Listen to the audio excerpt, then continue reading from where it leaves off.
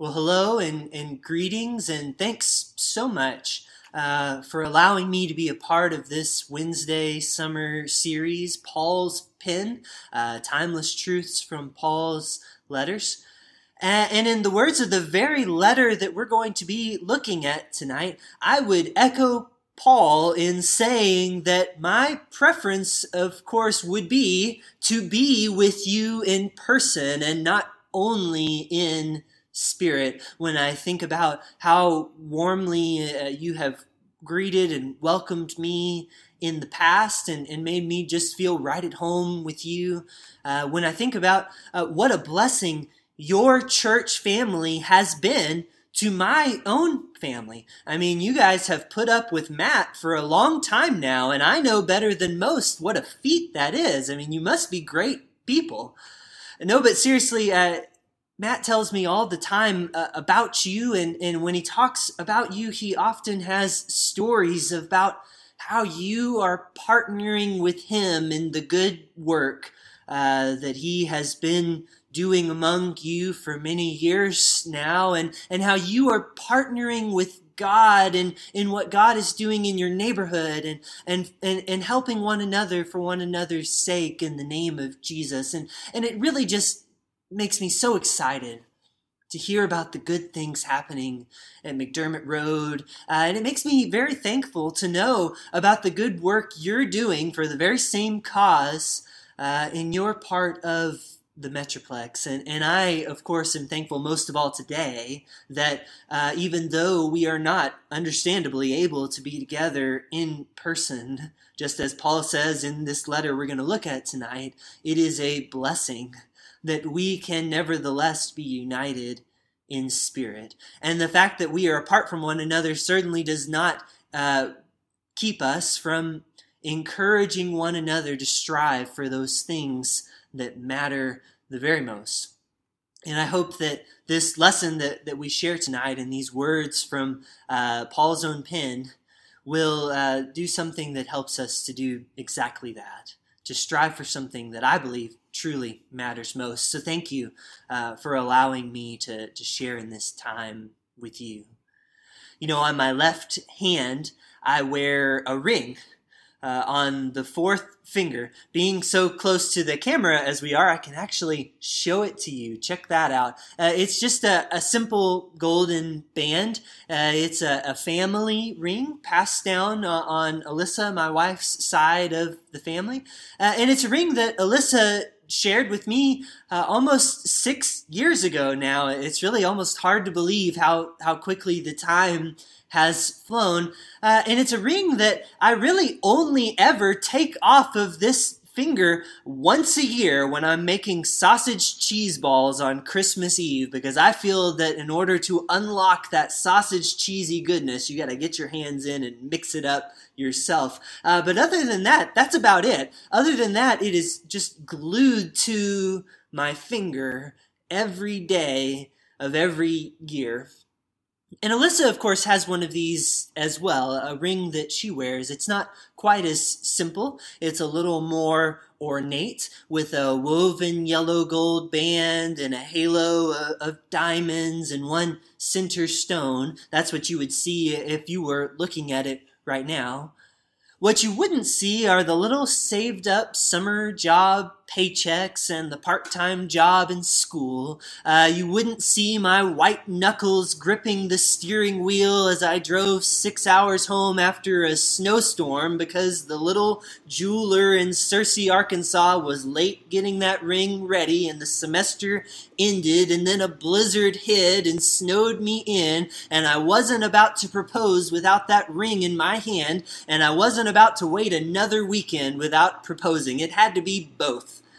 And it had to be now. In fact, I remember I spent a lot of time carefully picking out just the right ring that I could share with Alyssa for our engagement. And thankfully, a few hints had been dropped along the way. Otherwise, I would have been in over my head. But I remember wanting to just, have that precious, costly gift be something that she would truly want, something that she would truly love. Because a ring is this precious, beautiful costly thing, and I wanted her to love it. But of course, it was never just about that ring either. An engagement ring, like all engagement rings, is kind of a two-part gift, isn't it? It's kind of a package deal. And naturally, I would have been more than a little disappointed if I had shared that ring with her and she had said, "Oh, this ring, I love it. It's just so perfect." Now, you, on the other hand, I'm not so crazy about. That would have been a little disappointing because in sharing that gift with her, I desired that she have more than just a pretty ring. And when I shared that gift with her, I was sharing, of course, more than just the gift itself. It wasn't just a gift. It was a union, a relationship. It was an invitation to become family. And when we exchanged those rings with one another, we were exchanging not just rings, but lives. We were sharing not just a gift with one another, but actually sharing our own lives with one another. And I wouldn't have wanted to do that without that precious ring. But the ring and me, we were a package deal. And in putting together those two things, that precious, costly gift and that relationship, that life shared, isn't that what gives that exchange so much meaning?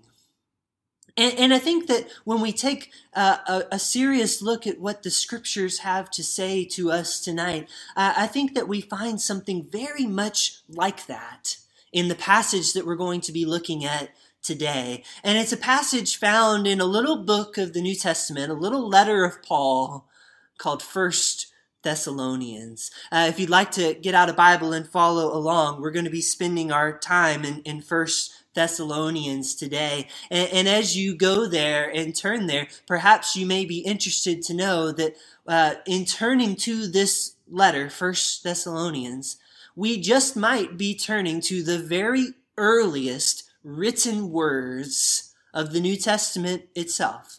It is, of course, debatable which one of Paul's letters was the one that he wrote first, and it's possible that some others in your series may have pointed to Galatians or one of the others as being the earliest letter of Paul, and that's very possible.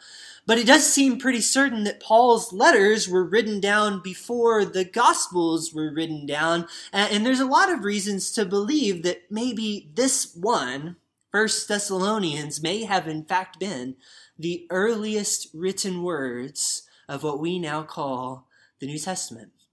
And in these potentially earliest written words, when Paul writes to the church in Thessalonica, he reminds them that the gift that he brought to their city was in fact a two-part gift.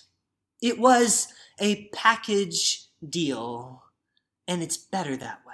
Let me show you what I mean. This is 1 Thessalonians chapter 2. I'm going to begin reading in verse 1, but it is especially verses 7 and 8 that I want us to pay close attention to today. So take a closer look when we get to those verses as well. So here we go. Verse 1. Paul and Silas and Timothy are writing these words, and they say, "You yourselves know, brothers and sisters, that our coming to you was not in vain. But though we had already suffered and been shamefully mistreated at Philippi, as you know, we had courage in our God to declare to you the gospel of God, in spite of great opposition. For our appeal does not spring from deceit or impure motives or trickery, but just as we have been approved by God to be entrusted with the message of the gospel, even so we speak, not to please mortals, but to please God, who tests our hearts. As you know, and as God is our witness, we never came with words of flattery or with a pretext for greed, nor did we seek praise from mortals, whether from you or from others, though we could have made demands as apostles of Christ. But we were gentle among you, Like a nurse tenderly caring for her own children, so deeply did we care for you that we determined to share with you not only the gospel of God, but also our own selves, because you have become very dear to us. So here in this passage, what is Paul saying and talking about with the church in Thessalonica? Well, as I see it, it seems to me like he's taking a moment and he's reflecting back on the earliest shared memories that he shares with the church there when he came to their city, right? That's what he's doing here. He's looking back and remembering those earliest times when he came to Thessalonica on his second missionary journey. If you want to know more about the time he spent there, Acts chapter 17 gives us a little glimpse into some of the things that he endured and some of the things that happened when he was there in that town. But now he's thinking back as he writes, and he's talking about those early days when he was there among them. And he's reminding them, is he not, that when he came to their city, he brought to them this great gift. For you yourselves know, verse 1, we didn't come to you in vain, but when we came to you and brought to you what? Verse 2, the gospel of God, in spite of great opposition. When Paul and company go to Thessalonica, what they bring with them to this city and to this people, the gift that they have given to them, it's the gospel. The gospel of God, a message that is not deceitful or impure or tricky, verse 3. A message that it does not come from greed or from any sort of form of self-promotion, verse 5. A message that is pure and precious and costly. The gospel of God.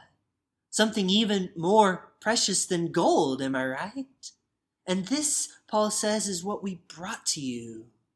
The gift that we shared with you. For through this gift, the Thessalonians and any who receive it might come to know a true and living God. That's what chapter 1, verse 9 says, probably just one page to the left if you're following along in a Bible. In that verse, we read that the Thessalonians have come, verse 9, to turn away from worthless idols and to worship a true and living God, a God who raised Jesus from the dead. Verse 10, Jesus who rescues us from the wrath that is coming. And this is why this gospel is so precious, right? Because through this gospel, we might be able to encounter a true and living God. Through this gospel, we might actually come to know Jesus, the risen rescuer of our lives and souls. And in 1 Thessalonians 2, Paul says, that's the gift we brought to you, something more valuable, something more pure, something more precious and costly than even the finest jewelry. The gospel of God. That's our gift to you. But then he doesn't stop there. From verse 1 to verse 7, Paul has been describing the gift that is the gospel of God. But then in verse 8, and I find this part very important, Paul says, it is in fact a gift that keeps on giving. This gift that we brought to you, the gospel, it is not just a gift unto itself, but in fact, when we shared it with you, and as we continue to share it with you, we share more than just that gift alone. So, verse 8, Paul says this, so deeply do we care for you that we are determined to share with you not only the gospel of God, but also our own selves, because you have become very dear to us. So did you catch that? Not only the gospel of God, but also our own selves. This is the gift we brought to you, Paul says. Not only the gospel, but also our very lives. It's a package deal, like an engagement ring, precious and costly in and of itself, points to more than just itself, but also to a relationship, a life shared, an invitation to become family. So also in that very same way, the gospel, precious and pure in itself, is a sign of more than just itself. It also is an invitation into deeper relationships with God and with other human beings than any other avenue can offer to us. And to accept its message, like accepting an engagement ring, is to gain more than just something personal for yourselves. It's more than just obtaining something for your own benefit. It means becoming family. It means being willing to share your very life with those whom the gospel has united and with all of those whom the gospel hopes someday to unite. What I'm trying to say is that the gospel and you are a package deal. And for this reason, as Paul knows very well himself, the gospel and you are best shared together. Just think about the way that Paul himself chooses to share the gospel in his ministry and why it is so effective. Because I think it really boils down to one thing. When Paul shares the gospel, he shares it relationally. When Paul shares this precious gift, he shares of himself along with it. Like, for example, when Paul goes to a new town, like Thessalonica in one example, he's not just a mere distributor of information there, is he? No, he's a person, like living amongst the people and sharing in the lives of the people of the city, the very ones that he's trying to share the gospel with. He shares not only a message about God, but he shares his own life. He shares not only a good and powerful gospel, but he lives it. And he shares it even in the ordinary stuff as well. The ordinary stuff of life. Thus Paul continues verse 9 of chapter 2. You remember our labor and toil, brothers and sisters. We worked night and day so as that we might not burden any of you while we proclaim to you the gospel of God. And when Paul is talking here about working night and day, presumably he's talking about working as a tent maker, which is something that he does in a lot of places on his missionary journeys to make a living. This is a job that is not of any special advantage or prestige or honor. Just an ordinary job. But it's one that nonetheless has this really profound effect on Paul's message. And as Paul labors, Paul lives amongst and shares in the lives of the people of the city. And the way that Paul carries himself as he works, doesn't it give such authenticity to his message, right? Because Paul says we work night and day, and it was for a purpose. It was so that when we shared this precious gift to you, you might receive it as the gift that it is. A gift freely given. Not a burden to you, but a gift. He labors night and day to not be burdensome to anyone. He's sharing of himself. His own labor and toil is a gift given in tandem with the gospel itself. And as Paul does this, I think he communicates more than just information alone. In fact, when he does this, he is forming these incredibly deep bonds, these relationships with the people that he's trying to reach. They are bonds like family. Take a look at verse 11 of chapter 2, where Paul basically says this. He says, we dealt with each one of you like a father with his children. Verse 11. That's how we see you, Paul says. Like family. Verse 7, it's very much the same thing. He says, we cared for you so deeply, like a nursing mother tenderly caring for her own children. As we shared the gospel with you, we were inviting you into our lives and in our hearts. And so deeply did we care for you that we determined to share with you not only the gospel of God, but also our own selves. Like that's how deeply we cared about you. In Paul's own ministry, the gospel and his very life, they're a package deal. And when Paul shares this gift of the gospel along with the gift of himself, it is all the more beautiful.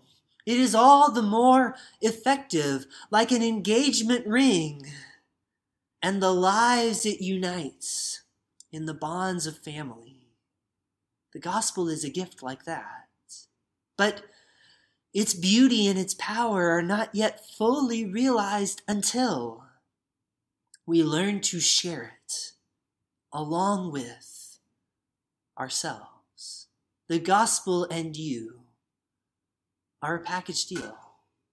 And to me, if you ask me, this powerful combination, the gospel in our lives, it is the great opportunity that you have at your fingertips, McDermott Road. It is the great power that we have the opportunity to harness as those who desire to share this gift. Because in order for us to be as effective as we can be, and in order for the full beauty and power of this gift to be seen and experienced, we must learn to share this gospel not as mere information alone, but also in relationship, in the fullness of ourselves. And I can tell you that that is something that I'm still learning how to do as best I can. But even though I'm not always the best at doing it, I'm still committed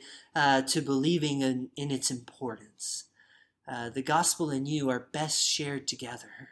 When the gospel and you are shared together, that's when people see what Paul said, so deeply do we care for you. And I'm personally just so thankful for all of those people out there who have learned to do this even better than I have, because they, like Paul, become this great example to us in how powerful this truly can be. In fact, today I'd like to close by describing one such person to you, one of those people who I believe has really lived this verse well in their life. It's my own grandfather, who passed away just a few months ago, my mom's father.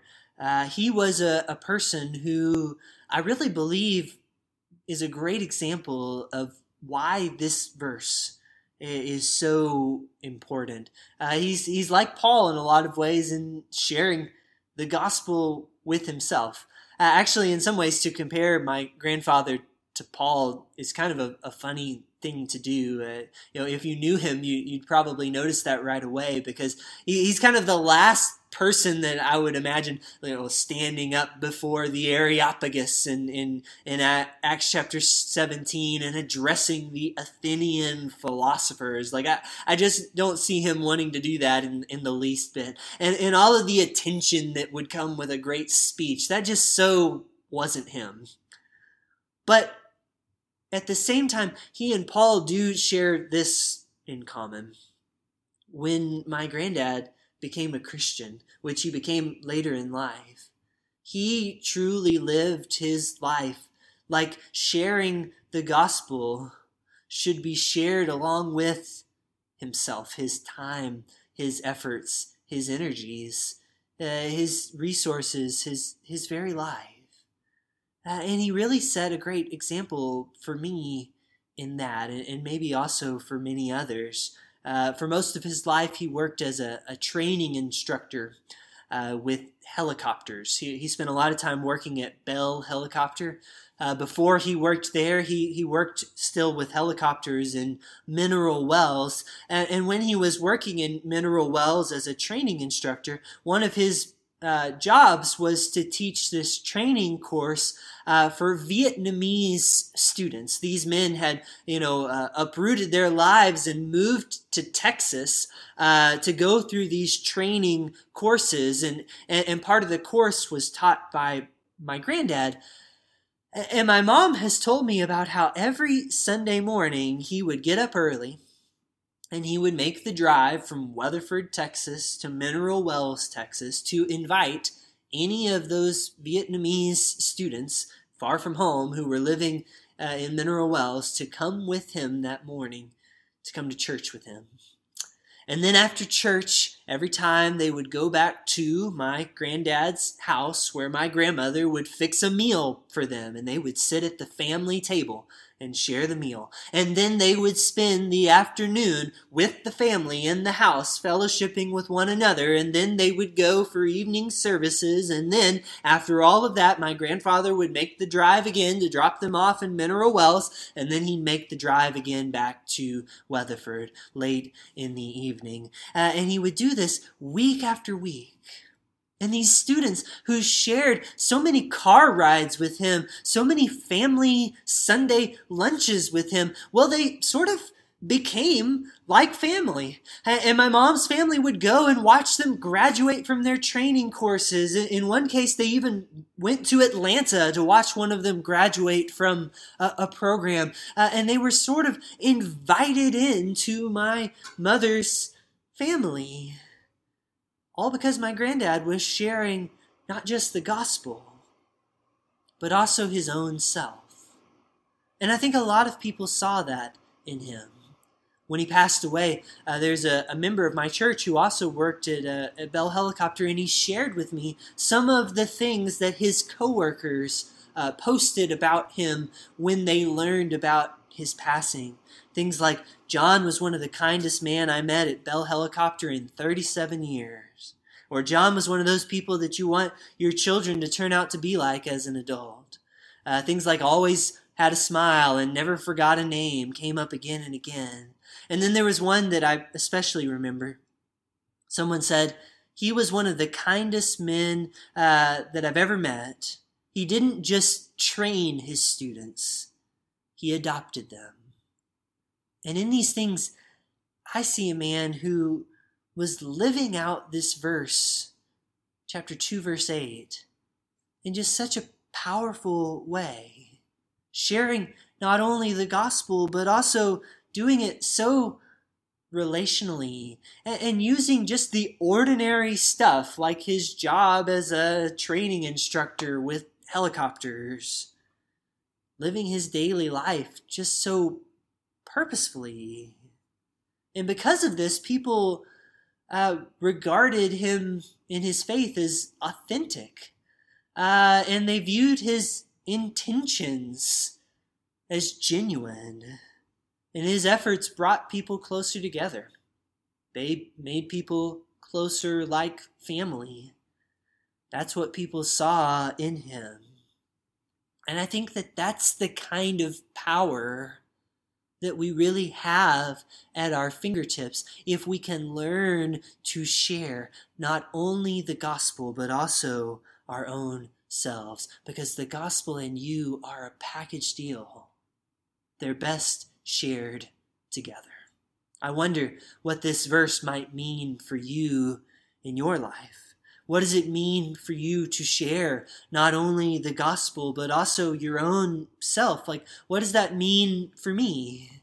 There's a popular book that came out not too long ago, 2018, I think.